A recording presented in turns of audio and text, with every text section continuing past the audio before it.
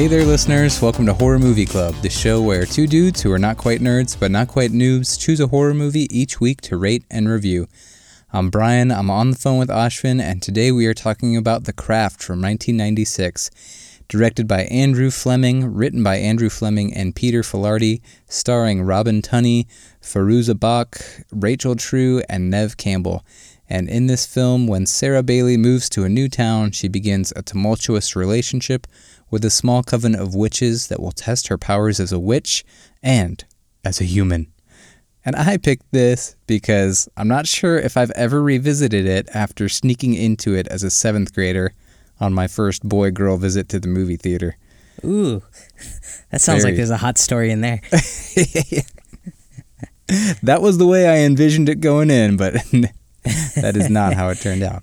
Is this one of the things like where you made your parents dropped you off and then their parents dropped them off and you guys secretly met up here? Yep, yeah. It was like nice. A group of boys and a group of girls.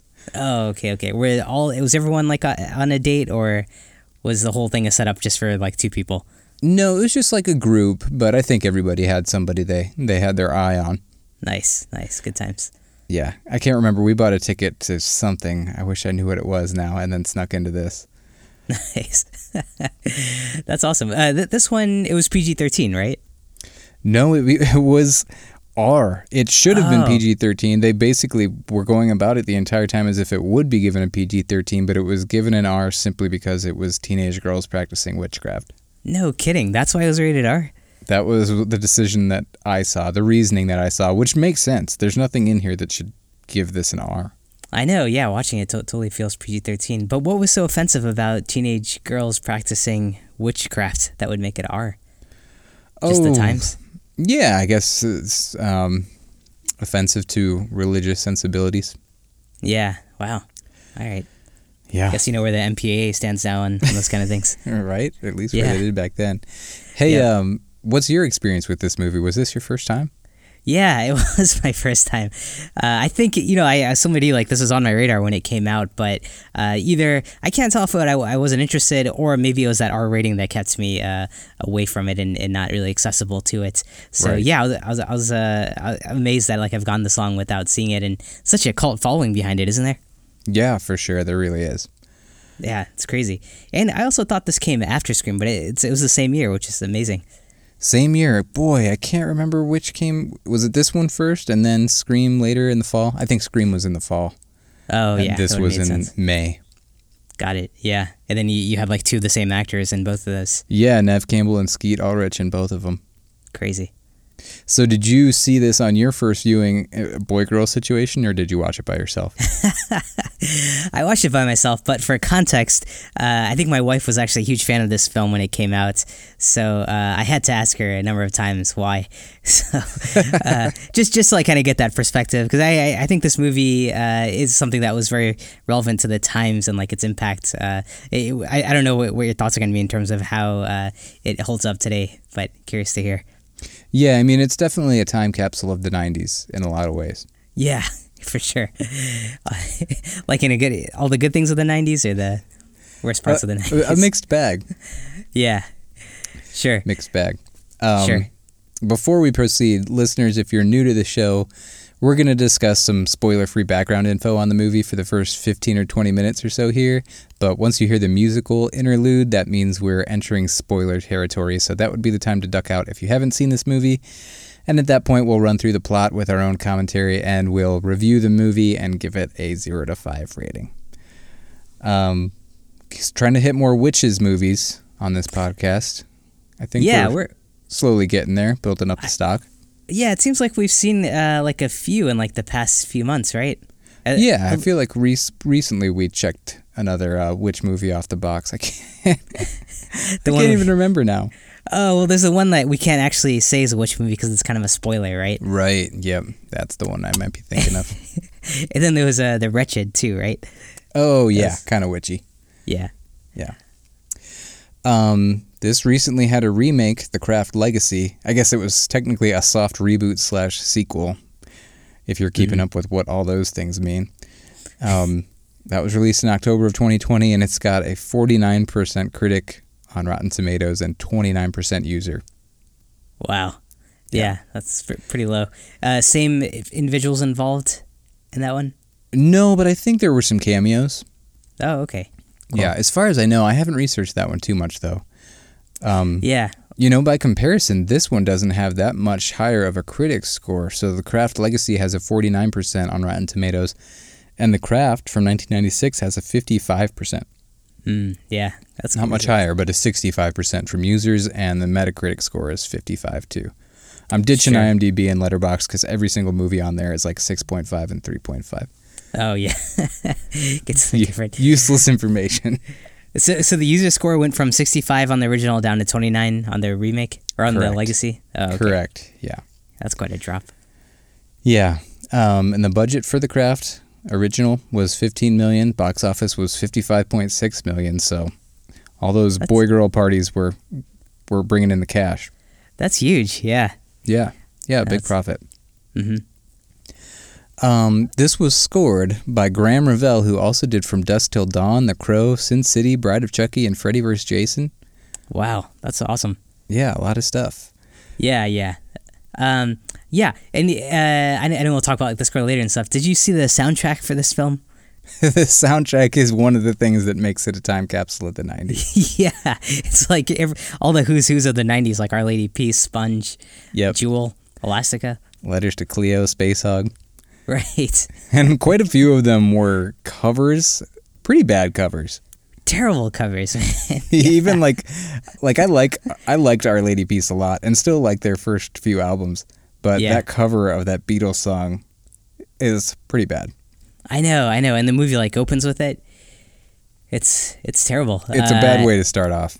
It is. I didn't realize it was a cover. I recognized the guy's voice, oh shoot, this is Our Lady Peace, this is awesome. And then the song was terrible. So is the original Beatles version a lot better? Yeah, it is. And now I can't remember the name of the song. Oh, I got it up here. It's Tomorrow Never Knows. Yeah, there you go. Yeah. All right, I'll still listen to the original. But yeah, the cover was terrible. And then, I got really excited when I heard How Soon Is Now starting to play, and then it was this cover version, which wasn't too great. Damn. Did something appeared off to me to Robin Tunney the entire movie? Mm-hmm. And she had shaved her head for Empire Records and was wearing a wig throughout this whole movie. Oh, really? Yeah. That's interesting. Does that explain the effect that you see her do later? I think, that was probably pretty easy because it was one wig to another wig when she changes the color of her hair as a magic trick to show the ladies her powers. Oh, man, that's clever. Yeah. That worked out pretty well. And Rachel True, who appeared a lot as a talking head in that horror noir documentary, she wasn't written to be a black character, but they rewrote her subplot once she was cast to have it be a racism subplot. Yeah, right. Which was interesting, and she has some thoughts on that, which I'll get to later. Yeah, the interesting backstory that they had, that they cast her in this, because it sounds like she didn't get equal treatment throughout, and in some of the promos. Yeah, she was the only one of the four not to be invited to the MTV Movie Awards. Yeah, left off some of I think her image was left off some of the promotional materials. Yeah, right. So, it was progressive in some ways because the movie talked about racism and it was something that one of the characters was going through, but I'll just read the quote from Rachel True if I can find it. She's Nancy's dealing with poverty in an abusive home, Bonnie has burns, Sarah has a suicidal past, and me, I'm just black. I'm still the black best friend. It's still that trope to a certain extent, even in The Craft. Sure, yeah. In a way, they're kind of simplifying it or reducing her to that. Yeah, being black is her problem. Yeah. She's still just the role of the black best friend. Yeah, and that's tough because it's great to see a minority featured in the main cast here, but then if you're just gonna reduce them as that becomes their plot point, that's kind of disappointing. Yeah. So it was progressive for that time, but also problematic. Yeah. So I think she's still glad that she took that role and that young women and young black women had that character, but it wasn't all squeaky clean and problem free. Right. And the portrayal. Speaking of problematic, like, do you find it problematic that you had, like, the inception of this movie was this producer and a writer who were like both like two middle-aged dudes trying to write a story about four high school girls battling or going through like witchcraft? Yeah, I mean, that is a problem a lot because unfortunately so many movies are written and directed by men that you do get a lot of, even the female-driven stories are written from the male mind frame. Yeah, yeah. I think they probably did a decent job with it, but we can talk more about that at the end. Okay. But yeah. Did you see any essential problematic elements come through there? Or is that going to be spoilerish? Yeah. I think when we get to the review, we can talk about like if these two, if the story really did justice to like the challenge these guys were going through. Gotcha. But yeah. That's all the really interesting background info that I have aside from our Ohio connection. But do you have anything else? Just I guess two things. Like overall, the cast here. Like, do you feel like they've all kind of blew up after this film, or like this kind of opened their careers in a big way? Like, I don't know if I've seen Fairuza much, but I know she's done extra work. But have you seen like these four represented in other works? Yeah, that's a good point. I didn't really talk much about the cast here. I mostly, when I think of them from works of that time period. Mm-hmm. And I think oftentimes movies that were even before this. So I'm not sure that they totally blew up aside from Neve Campbell. Yeah, and she just had like the Scream franchise. Yeah. I mean, Robin Tunney, I recognize from Encino Man and Empire Records. Empire Records was shooting at the same time. I think Encino Man was before this. Mm-hmm. I'm sure it was before this. Fairuza did The Waterboy, American History X, Almost Famous. Yeah, Rachel True, not a ton of roles. Half-Baked, some of the Sharknado movies, small TV roles. Right. She didn't really blow up. Even Neve Campbell, like, she hits the Scream franchise hard, but she wasn't in a ton of other stuff, really. Yeah, I think you're right. This was probably, like, peak time for these four, I guess. Yeah, I think it was. Yeah. And this director he's mostly TV. He didn't do a whole lot of stuff. I was really surprised. Yeah, I mean, given like the success of this film, it was surprising to see he wasn't associated with like a lot of other big blockbusters, or like the movie Dick or Hamlet 2, or I think he did like an episode of Arrested Development. But it's crazy that someone who did The Craft is kind of like reduced to pretty small films, I guess, after that. Yeah, and I mean, a lot of times when we read off these other things people have done, we are a little bit dismissive of TV, which I think is unfair. Like, once you get into that TV world, you get another TV job, and it's important, and you can do a lot of good work in TV, especially nowadays when TV shows are like cinematic, you know? That's true. Yeah. The bar for TV is pretty high these days. Yeah. So, yeah, that's true. There's nothing to scoff at. And Arrested Development was a great show, too. Yeah. It's a good one. And the screenwriter Peter Filardi did Salem's Lot and Flatliners. Nice. So yeah, he's done some stuff. Yeah. Do you get the sense that this film wasn't as successful when it came out and made more money afterwards when it got picked up, or was this like a pretty big like blockbuster hit right out the gate? Yeah, I mean 55.6 is pretty solid. It is, right? For that time period, yeah, and that's profitable, I would imagine. And but to your point, I'm sure it did really well on the back end with DVD sales because, like you said, it had a cult following, and I assume that cult following kept building. Yeah, for a few years at least until the movie got dated. Sure. But I'm sure the people who loved it back then are still purchasing when they own the DVD, then they get the Blu-ray, etc. Yeah, that makes sense. Yeah, definitely hardcore fans. Yeah, it's just weird because I've seen the term like sleeper hit associated with this one, and maybe they're just surprised with how well it did in the theaters. Yeah, maybe they weren't really expecting that. And I mean, Neve Campbell, this wasn't chock full of big stars. Right. It was kind of like they got famous as it was happening. Yeah, like even Neve Campbell, I think she was probably coming from like Party of 5, right? Yeah, I guess so. Yeah, that's cool. Yeah. Anything else, or should we move on to the Ohio connection? Oh, last thing. Sorry. Which movies? I know we talk about this sometimes. Where every time we review which movie, but overall, like on that genre, you're a fan of which films? I am, yeah. I think you can do a lot with it, and it can be a cool either villain or just it can become like a coming of age story, like The Craft is. Mm-hmm. So there's a lot that can be done with it. I'm a fan, and it can either be very supernatural or more like holding a mirror up to society and with like bullying and persecution and stuff like that.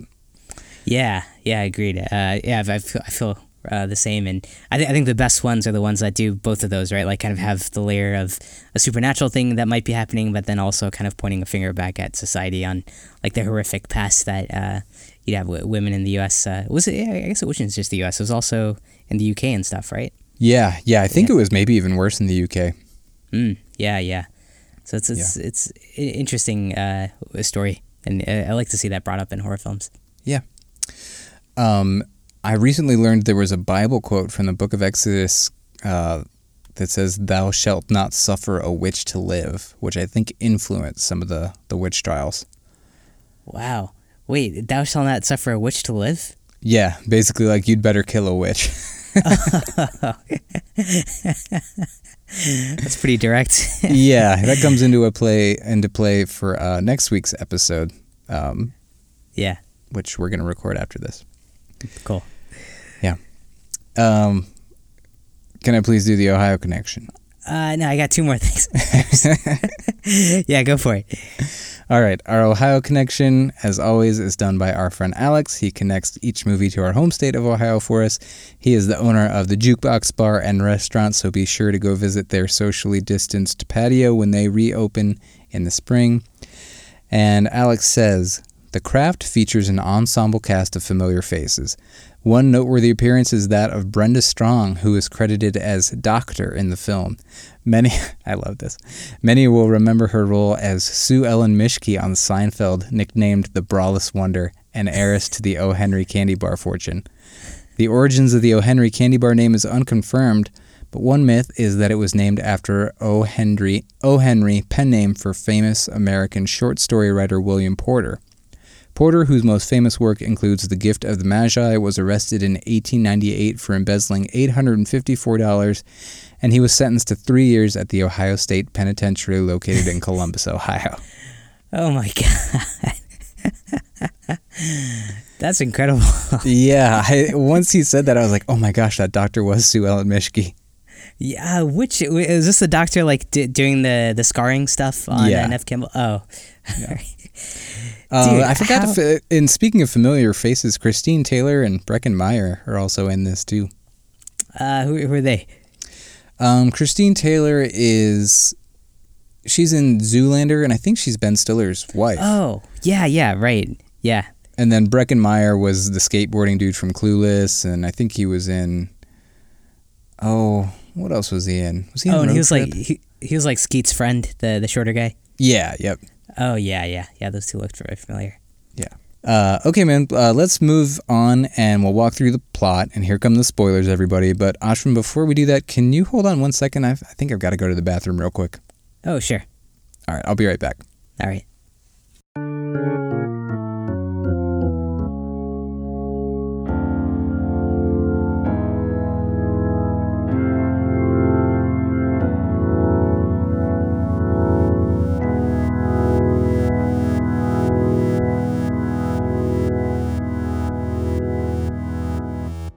Okay, buddy, I'm back. Sorry that took so long. Yeah, you okay? Yeah, I mean, I was going to use the bathroom down here, but then I noticed the toilet was full of maggots. Oh, man. Yeah. What happened? I thought about just being in the shower, but that was full of snakes. Oh, shit. So, just one more thing to do on the home maintenance to-do list. Clear out the shower and the toilet. Do you ever have any experience with maggots? I don't think so, just what I've seen in films. What about you? Yeah, they are gross. I was working a job once where I was cleaning out a trash can, and it was full of maggots. And I feel like I remember accidentally dropping the thing that the maggots were on, and they went everywhere, and I had to like put on gloves and pick them all up individually. Oh my God. That'd be so scary, because they're pretty small, right? They're pretty small. Yeah, it's just like they can get into anything. Yeah, they're nasty. Yeah. And I got the impression that everything you saw here, like the snakes, even probably the maggots, but they were all real, right? All real. So gross. Very effective. Who's harvesting all these maggots? Good question. Maggot farmer. just for films like these to come along. You got a truck full of maggots we can mark. I recently learned on a podcast that they can be used to heal wounds. Oh, really? They eat the dead tissue. Huh. That's pretty cool. Yeah. Yeah, I don't know. I think I'd rather die from the wound than have a maggot going at it. That's pretty gross. You're going to thank me when you get hurt near my toilet and I can just scoop them out of there and throw them on your wound. Just start throwing maggots at people. Nice. Okay. So, at the beginning of this movie, we meet Sarah, who's just moved to LA from San Francisco, and she's struggling to fit in at school until Bonnie, played by Neve Campbell, notices that Sarah can make her pencil stand up on its own. She notices her doing this secretly at her desk. So this group of 3 girls who are outcasts and rumored to be witches, they take Sarah under their wing, hoping that they've found the 4th member of their coven. And we get some background info on all of them. Sarah's mom, we know, died giving birth to her, and she's tried to kill herself in the past. Nancy, Fairuza Balk, lives in a trailer with her mom and her mom's abusive boyfriend and just generally has a bad home life. Bonnie's body is covered in burn scars that she's embarrassed by and keeps hidden, and Rochelle is bullied by racists at school. Ashwin, what did you think of the setup here, both the characters and the performances in this backstory section of the movie? I thought Nancy did a lot of overacting. Like her character, I think, comes off as like this kind of like goth, very like a rebel type. But I think it's like a little bit overacted and like exaggerated. Maybe I don't know if you felt like that was out of place, but it kind of hit me as a little bit out of place with everything else that was going on. But overall, I just felt like the friendship aspect of this was like really rushed. Like we didn't really get any scenes of like great like friendship building, and they're kind of like standoffish to her. At least Nancy is to Sarah in the beginning. So interesting that like these 4 like kind of become close friends without like too much scene time spent towards that. What did you think? Yeah, it's rough at first, but then as we go on here, I do think that they bond organically and learn what they can do, and shared experience bonds them a little bit, and like the light as a feather, stiff as a board moment. Yeah, I think once they start exploring witchcraftery more, you're right. That kind of helps build that connection more. Yeah, it's rocky at first, and I do think Fairuza is over the top. I even think Robin Tunney can be too in her weird way. But Fairuza, it's a mixed bag. I feel like I sometimes can't really decide if it works or if it's too much. She's hamming it up for sure.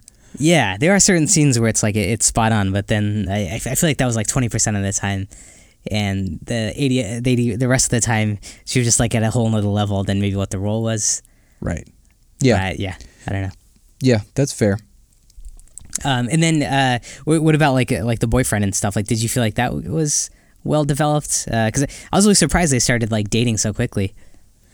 Yeah, and it didn't even seem like it was a full-on date. They were just like together in this random situation, and then he kissed her. Yeah. And then, right. This is Skeet Ulrich's character, I think Chris, and Nancy warns Sarah about him, and it's like, he's an asshole. But the next day, he's spreading rumors at school that they slept together, and he's generally just a horrible person to her. But she's still like got a crush on him though, right? She's still into him despite this, which seems a bit unrealistic, but we've all been in high school. Sure. So this kind of leads them to this point where they start using their powers to better their own situations. So Sarah casts a love spell on this dude Chris. Rochelle casts a revenge spell on Christine Taylor, who is the main bully and racist. Bonnie casts a beauty spell for her burns to go away, and Nancy tries to cast a spell of power. It's unclear exactly what she intends the consequences to be of that spell. But the results start to take place, and this dude Chris is now obsessed with Sarah. Rochelle's bully, Christine Taylor, her hair starts falling out. Bonnie's burn scars slough off as the braless wonder performs some work on her back. And Nancy essentially causes her mom's dipshit boyfriend to have a heart attack and die, which allows them to cash in on the life insurance policy and move into a nice apartment, which they really... Was there something shocking in this part for you? I mean, they won like $175,000 and then move into this like $1 million apartment. Yeah, it's like Malibu or something. Like, yeah, oceanfront right? property. Yeah, that would have been the most like unbelievable part about this movie. Yeah. But I don't know. It was the 90s, so potentially, how low were real estate prices back then in LA? Well, that translates, I did the math, to $300,000 in today's dollars. Ugh. But yeah, I don't think it's feasible that they could have been renting that apartment and bought all that nice furniture, but they would run out of money quick, I think. Yeah. That's funny watching them react to $175,000. Yeah. That's good. And when you've never experienced that kind of money, like, yeah, it sounds like I think anybody, once they start making money, is like, this sounds like a lot of money, and you realize how things don't really go. I feel like there were a lot of memes recently about like the government stimulus, like $600 is what rich people think poor people think is a lot of money. Yeah, exactly. Yeah, I know. Yeah, I mean, there's a liberating aspect to it that you feel with the characters in this one. But yeah, given LA and everything, yeah, it's kind of, it's not going to last too long. Yeah. So as they progress here and things start to go better for the group, they kind of rise. As they rise in their power, they gain a lot of swagger. What did you think about this part of the movie? Like, you can tell a big part of this movie is seeing outcasts rise, and the bullies get their comeuppance, and the outcasts, they don't become popular, but like, they're starting to turn heads and stuff. Yeah, they kind of do, and you can kind of see it with the dress code, right? And I think someone made this quote. One of the actresses said, like, as their powers grow, the length of their skirt like starts to their skirts decrease, get shorter. Yeah, which and that was something I was really confused about, because I thought this was like a Catholic school, because there scenes where like everyone's like in uniform and stuff, but then once like their powers start breaking and they become like the more inside girls, or the more like kind of popular ones, like fashion obviously kind of takes a turn. So it's just like a funny aspect of this movie that isn't really consistent with like the setting, but kind of a funny way to show like how their status is maybe changing. What do you think? As someone who went to a Catholic high school, I can say there's a lot of leeway in how people will dress while still following the school uniform code. Yeah. So this stuff, this is like how it goes? Yeah, for sure. I mean, people wore their uniforms differently. Sure, and would get slaps on the wrist accordingly, depending on who the teacher was. Yeah, all right. So I definitely remember the witches who were rising in power getting a little bit more ballsy with what kind of skin they would show. Yeah, I was wondering if you were one of those. Yeah. Were your shorts like going up every day? They're like, Brian's really coming into his power. Yeah. See how high he's wearing his shorts? But yeah, and with the other movie we're gonna watch too, which is also like high school related, these movies are always kind of funny because they always have that trope where like a rumor is getting out, or like someone's changing, and like the way they show that is they're walking down a hallway and like basically everyone's turning around and looking at them, which that never happens, right? Did that happen? I mean, yes, I think a little bit more surreptitiously than you see in the movies. Yeah. It's not as obvious, but you got to show it somehow. I guess. Rumors getting around means everyone's turning around, like stopping what they're doing and looking at you. But from this time period, and you being a 37-year-old man, were you able to watch this and like pump your fist a little bit, or were you just like, this is kind of cheesy? I thought it was kind of cheesy, because I also think that these four, like, I know they're supposed to be outcasts, but they were actually like pretty cool, and I wonder, like, if you've got four friends like that and you're in this like clique, are you really the outcasts, or were they cool the whole time and then just becoming cooler? Yeah, I mean, I think that's the way it goes a lot of times in high school. Like, the outcasts are really pretty solid, interesting people, but that's not the kind of person that gets elevated in a lot of social circles in high school, especially at the beginning. I found that by the end of high school, the losers in freshman year were the cool kids senior year. Yeah. It was like, these are actually interesting people that aren't just like attractive dopes. Exactly. And like the whole idea of like idolizing like just attractive people or like, the more kind of straightforward kind of is the kind athletes. of lame. Yeah. Okay. Well, I still was, maybe it was my nostalgia, but I was happy for the ladies here. You were rooting for them? You're like, these underdogs, way to go. Yeah, I like those moments. And there was a really cool moment where, I can't remember where they were going. Maybe they took a bus to some field to do some witchcraftery. And the bus driver watches them get out and says, "You girls watch out for those weirdos." And then Fairuza turns around and goes, "We are the weirdos, mister." Yeah, so that was cool. I'm sure that like was a big moment for a lot of young ladies in 1996. So it was a big moment for me too. Sure. Yeah, I like that too. Like that element of like kind of embracing your identity and just like, being who you are. And then that, and I love that scene too, because when they're in the woods or whatever, there's like really that friendship bond forming between the four of them. And I think they like say some beautiful things to each other. So it's a good, powerful scene. Yeah. Yeah. But of course things start to go south. Nancy gets power hungry and invokes the spirit of Manon, who is like their god essentially. She invokes that into her, and she gets reckless, cocky, and kind of meaner, and their spells start to go to extremes, and they see the results get worse, essentially. Like, Rochelle starts to feel bad, and she sees Christine Taylor on the floor of the locker room crying, practically bald. Bonnie starts to get really narcissistic and thinks she's the shit, and Chris goes so far as to attempt to rape Sarah, which is pretty heavy. Yeah, that was rough. Yeah. Part of me was like, well, that would be enough to give it an R, but look at Back to the Future. Wait, that happened in Back to the Future? Yeah, Biff essentially tries to rape Marty's mom. Yeah, right.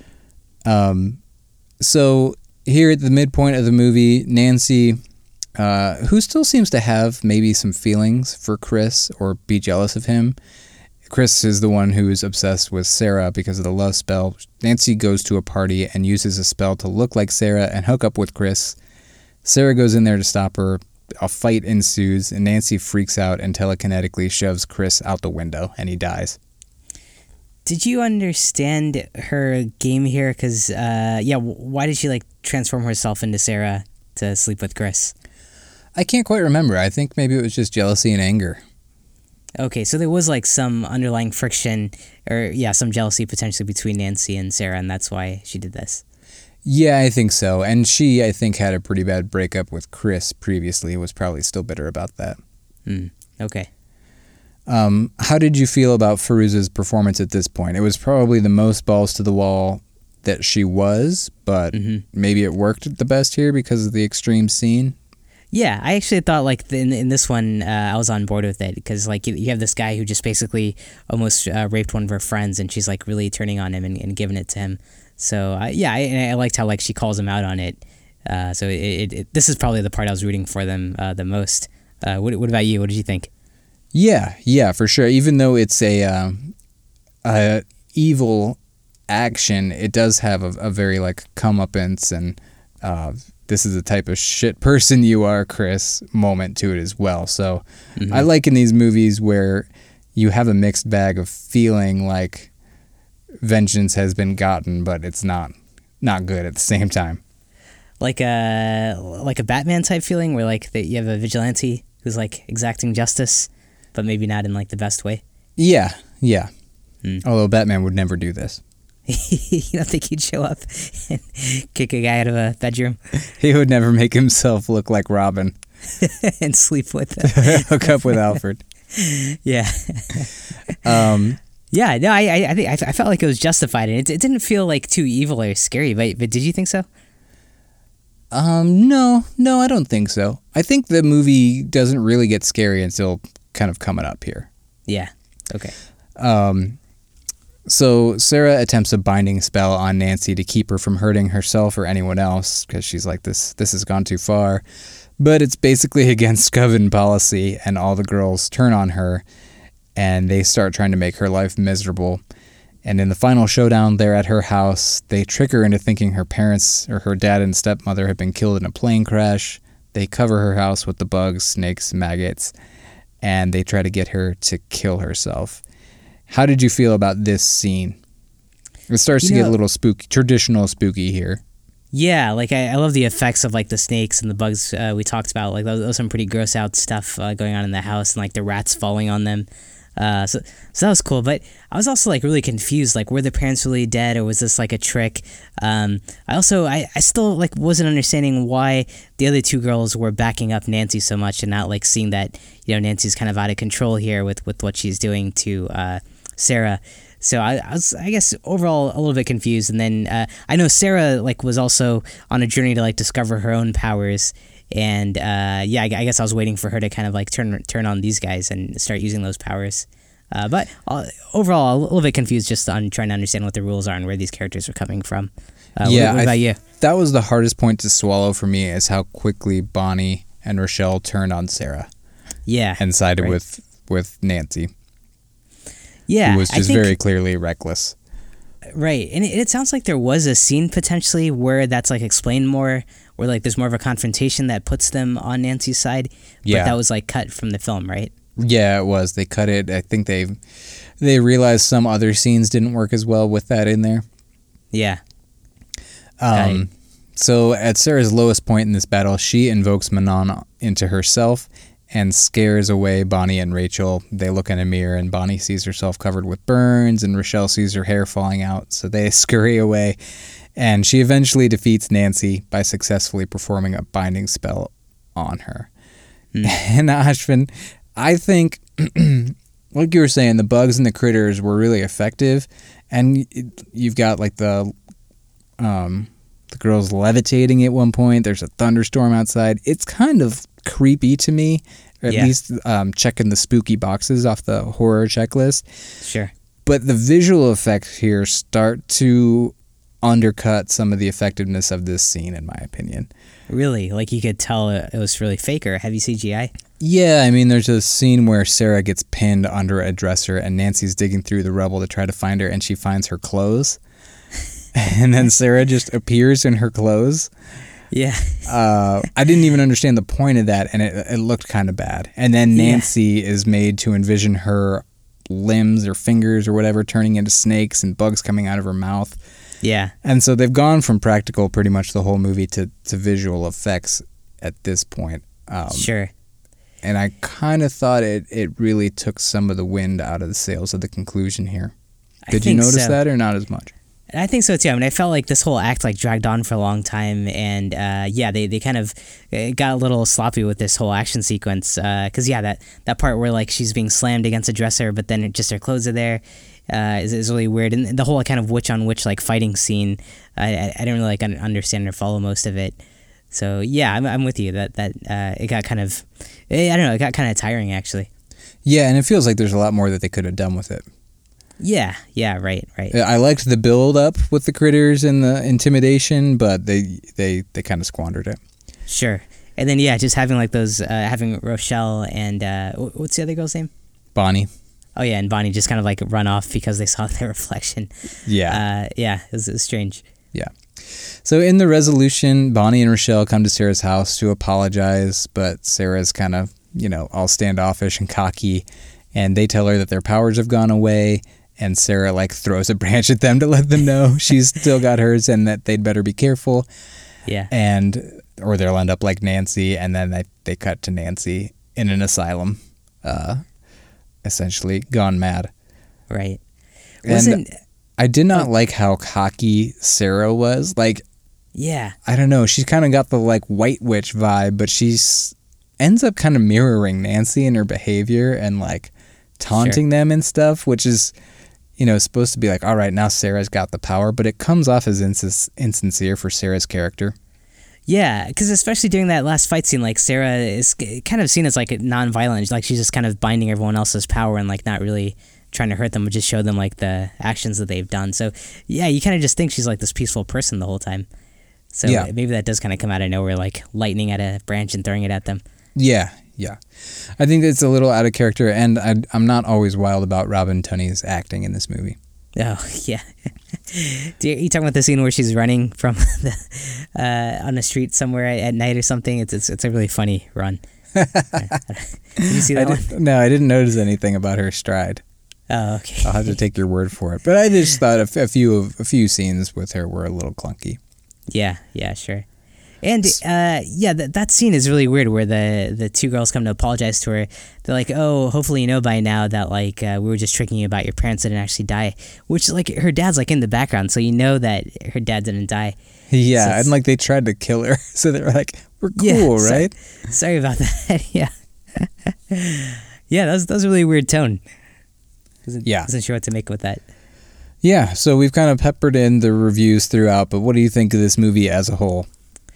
As a whole, like I had a hard time getting behind it, man. I mean, I kind of watched this and thought it was like hot garbage. Just like the plot line felt very choppy. The story and like the character development didn't make sense. The dialogue wasn't that smart, and like even the relationship building. Which I hear your point. Like once they start diving into the witchery, it starts to work a lot better because you have like these four people who are discovering their powers together.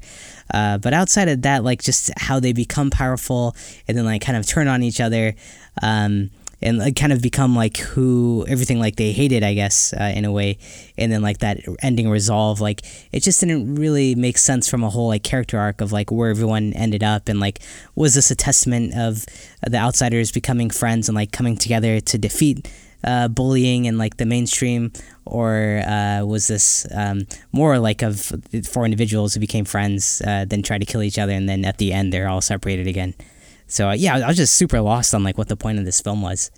What about you?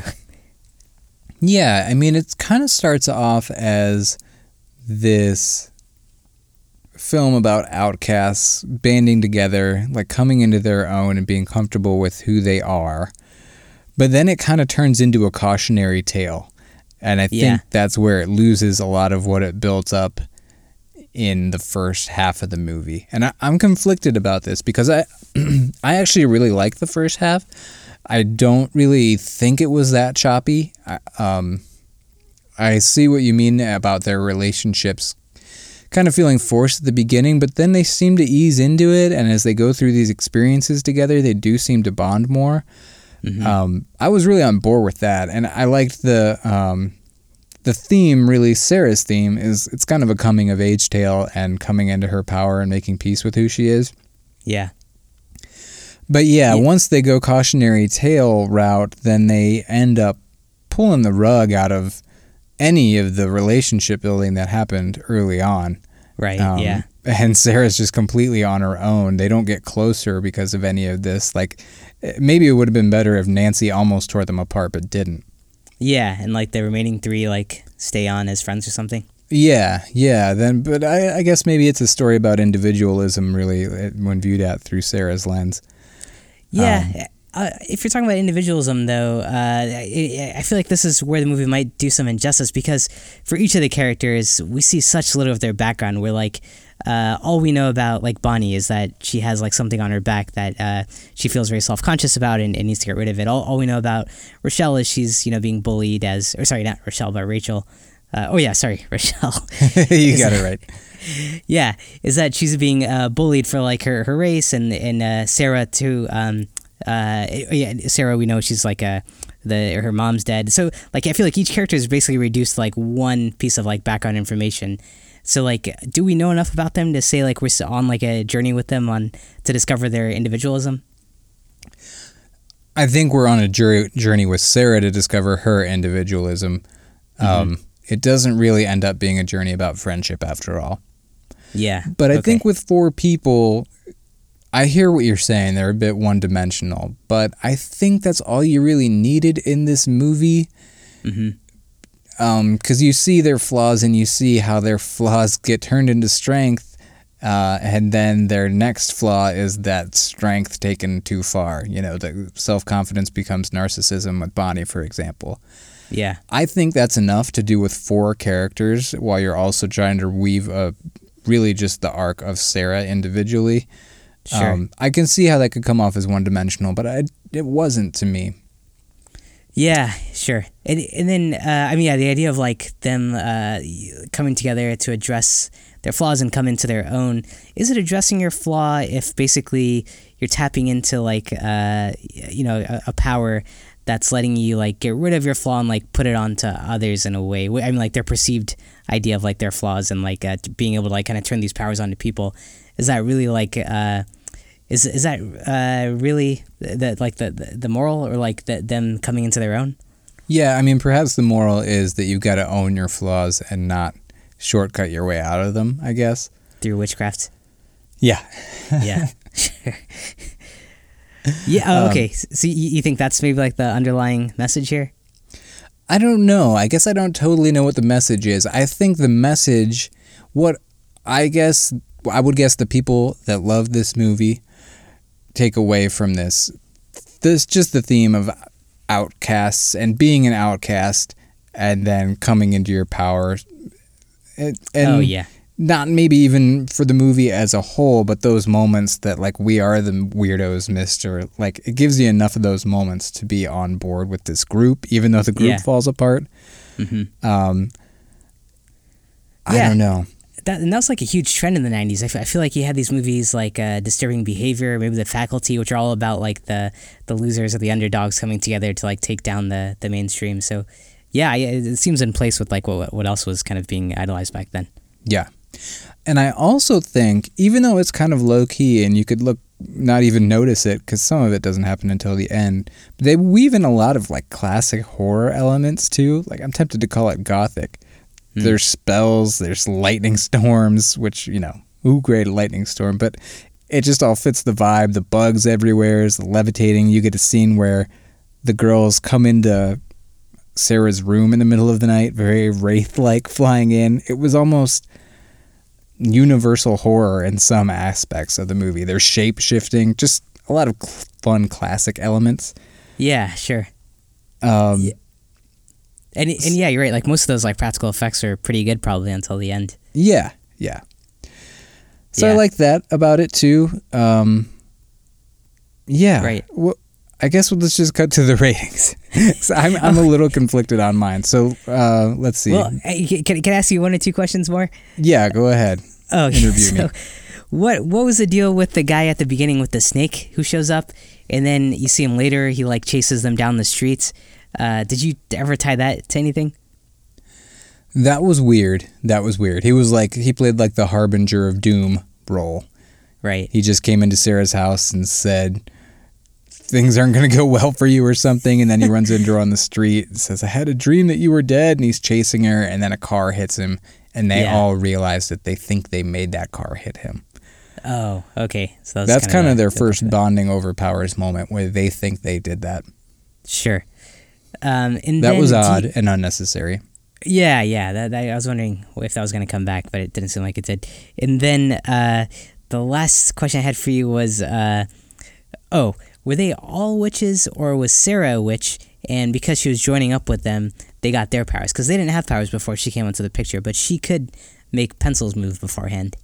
She was a pencil witch. She was born a natural witch, and so was her mother.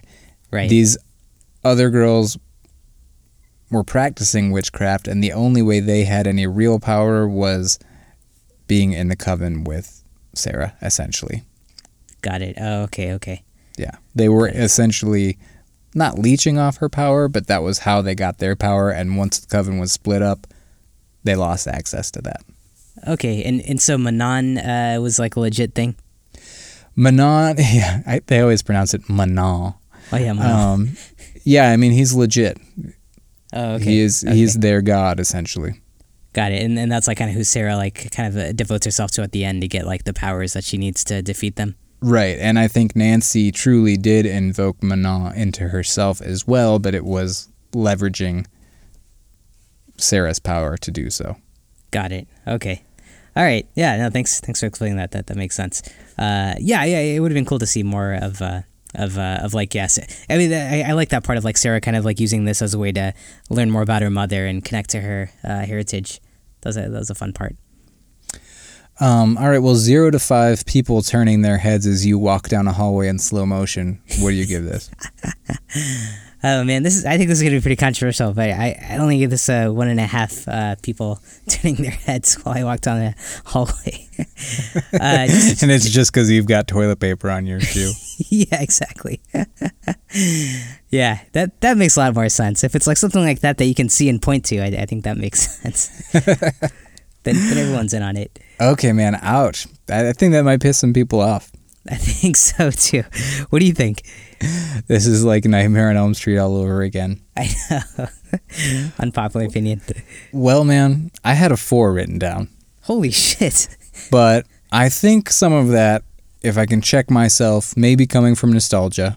I do think a lot of what the movie gains, it squanders at the end, and things kind of fall apart when Bonnie and Rochelle turn on a dime, and when the final showdown, which starts off really cool in my opinion, gets a little visual effects heavy and silly, and not quite as cathartic as you would want it to be. Right. I think I'm going to tone that down to a 3.5.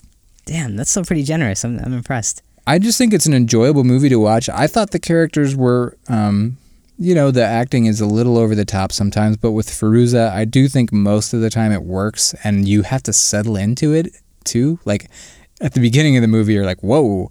But then once you get used to it, it kind of works. Sure. Yeah. That's true. It's not as shocking as when you first see it. Yeah. And I think that their relationships felt authentic to me. And I liked them bonding as outcasts. I think it was really a competently done movie, too, in terms of editing and the score. Maybe a bit less horrible 90s covers in there would have been fine. But all technical aspects of the movie, aside from some dated visual effects at the end, were really good. Yeah. So I think it's an easy movie to watch. Some of this viewing might be affected by I rarely get the house mostly to myself, and my wife was out having a bonfire with friends, so I settled up with some popcorn and had the whole living room to myself. So I enjoyed it. It is a popcorn movie to me, but I think some of those themes about the coming of age and coming into your own bumped it up to a 4 for me. But I hear a lot of your criticisms, so my 4 is now self-conscious. I can't decide. You know what? I'm going to take a page out of Sarah's book, and I'm going to confidently step into my 4. I'm going to keep it as a 4. Wow. Bold move. I think it's a really fun watch. You don't find it problematic that like by the end of the film, like I agree with you, like coming of age portion is great, people bonding together, coming to terms with themselves and like kind of embracing that. But the fact that like at the end of the film, none of the characters are like likable anymore, like the people you were rooting for in the beginning, you don't feel like that like diminishes or like, I don't know, just like unravels the whole film? I do think it takes a lot away, which is why I'm self-conscious about the 4. But I think it was still a fun ride. Yeah. Ah, shit! I'm so on the fence. I think a 3.5 is the right place to be. All right. Yeah, you don't have to change it, man. If you had a good time, you should embrace it and play to your witch powers here and. Thanks, man. Raise your shorts up. I was just gonna say that. Yeah. People are gonna see that dark curly hair against that bright white skin that the sun has not touched, and I'm gonna feel good about it. Yes, the world needs to see that part of Brian. Yeah, I'm bummed because you're right. It is a fun watch, and I know this has like a huge legacy, and it means a lot to like a lot of people. And I wonder if like if I had seen it at a younger age, if I would have had more like that kind of nostalgic feeling and bond with it. But yeah, as like a mid-aged adult, it's kind of hard to bond with it, I guess. Wow. All right. So a 3.5. Oh my God. I'm doing a 4. I'm doing a 4, and that combined with your 1.5 is what, like a 2.75 average. Sure. All right. So yeah, barely has the HMC seal of approval. Yeah, I know. We're gonna get a lot of heat on this one, aren't we? I don't know, man. It'll be interesting to see what people think. I haven't actually discussed this movie with anybody since I was a kid, so okay. So I don't know. I'm not very in touch with the how the fan base feels about this. So I'm sure we'll hear from people. Yeah, I'm looking forward to it. Yeah, feel free to let us know. Anything else, Ashwin, before we start to wrap up here? That's all I got. Cool. Well, that has been our very conflicted discussion on The Craft from 1996. We hope you enjoyed it. If you did, you can leave us a review on Apple Podcasts. That helps other people find our show, and we really appreciate it.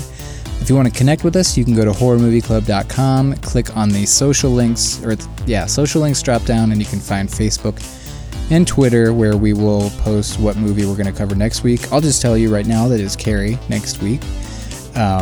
There's also a link to our Discord server there, where you can come hang out with us and a whole bunch of other movie fans who are always talking about horror movies or just shooting the shit, and it's a fun place to be. So if you're feeling isolated after nearly a year of the pandemic, hop onto our Discord server and chat with some people. Our logo is done by Amy May Pop Art. You can check out her horror art at Etsy.com by searching Amy May Pop Art, all one word. We've got Patreon content out there. You can go to patreon.com/horrormovieclub, and for $1 a month you can hear some bonus content. We should be putting some more out there soon. And until next time, everybody, for your own good, just stay away from Skeet Ulrich. Oh man. He will either try to rape you or kill you. I know. That was a bad year for this guy.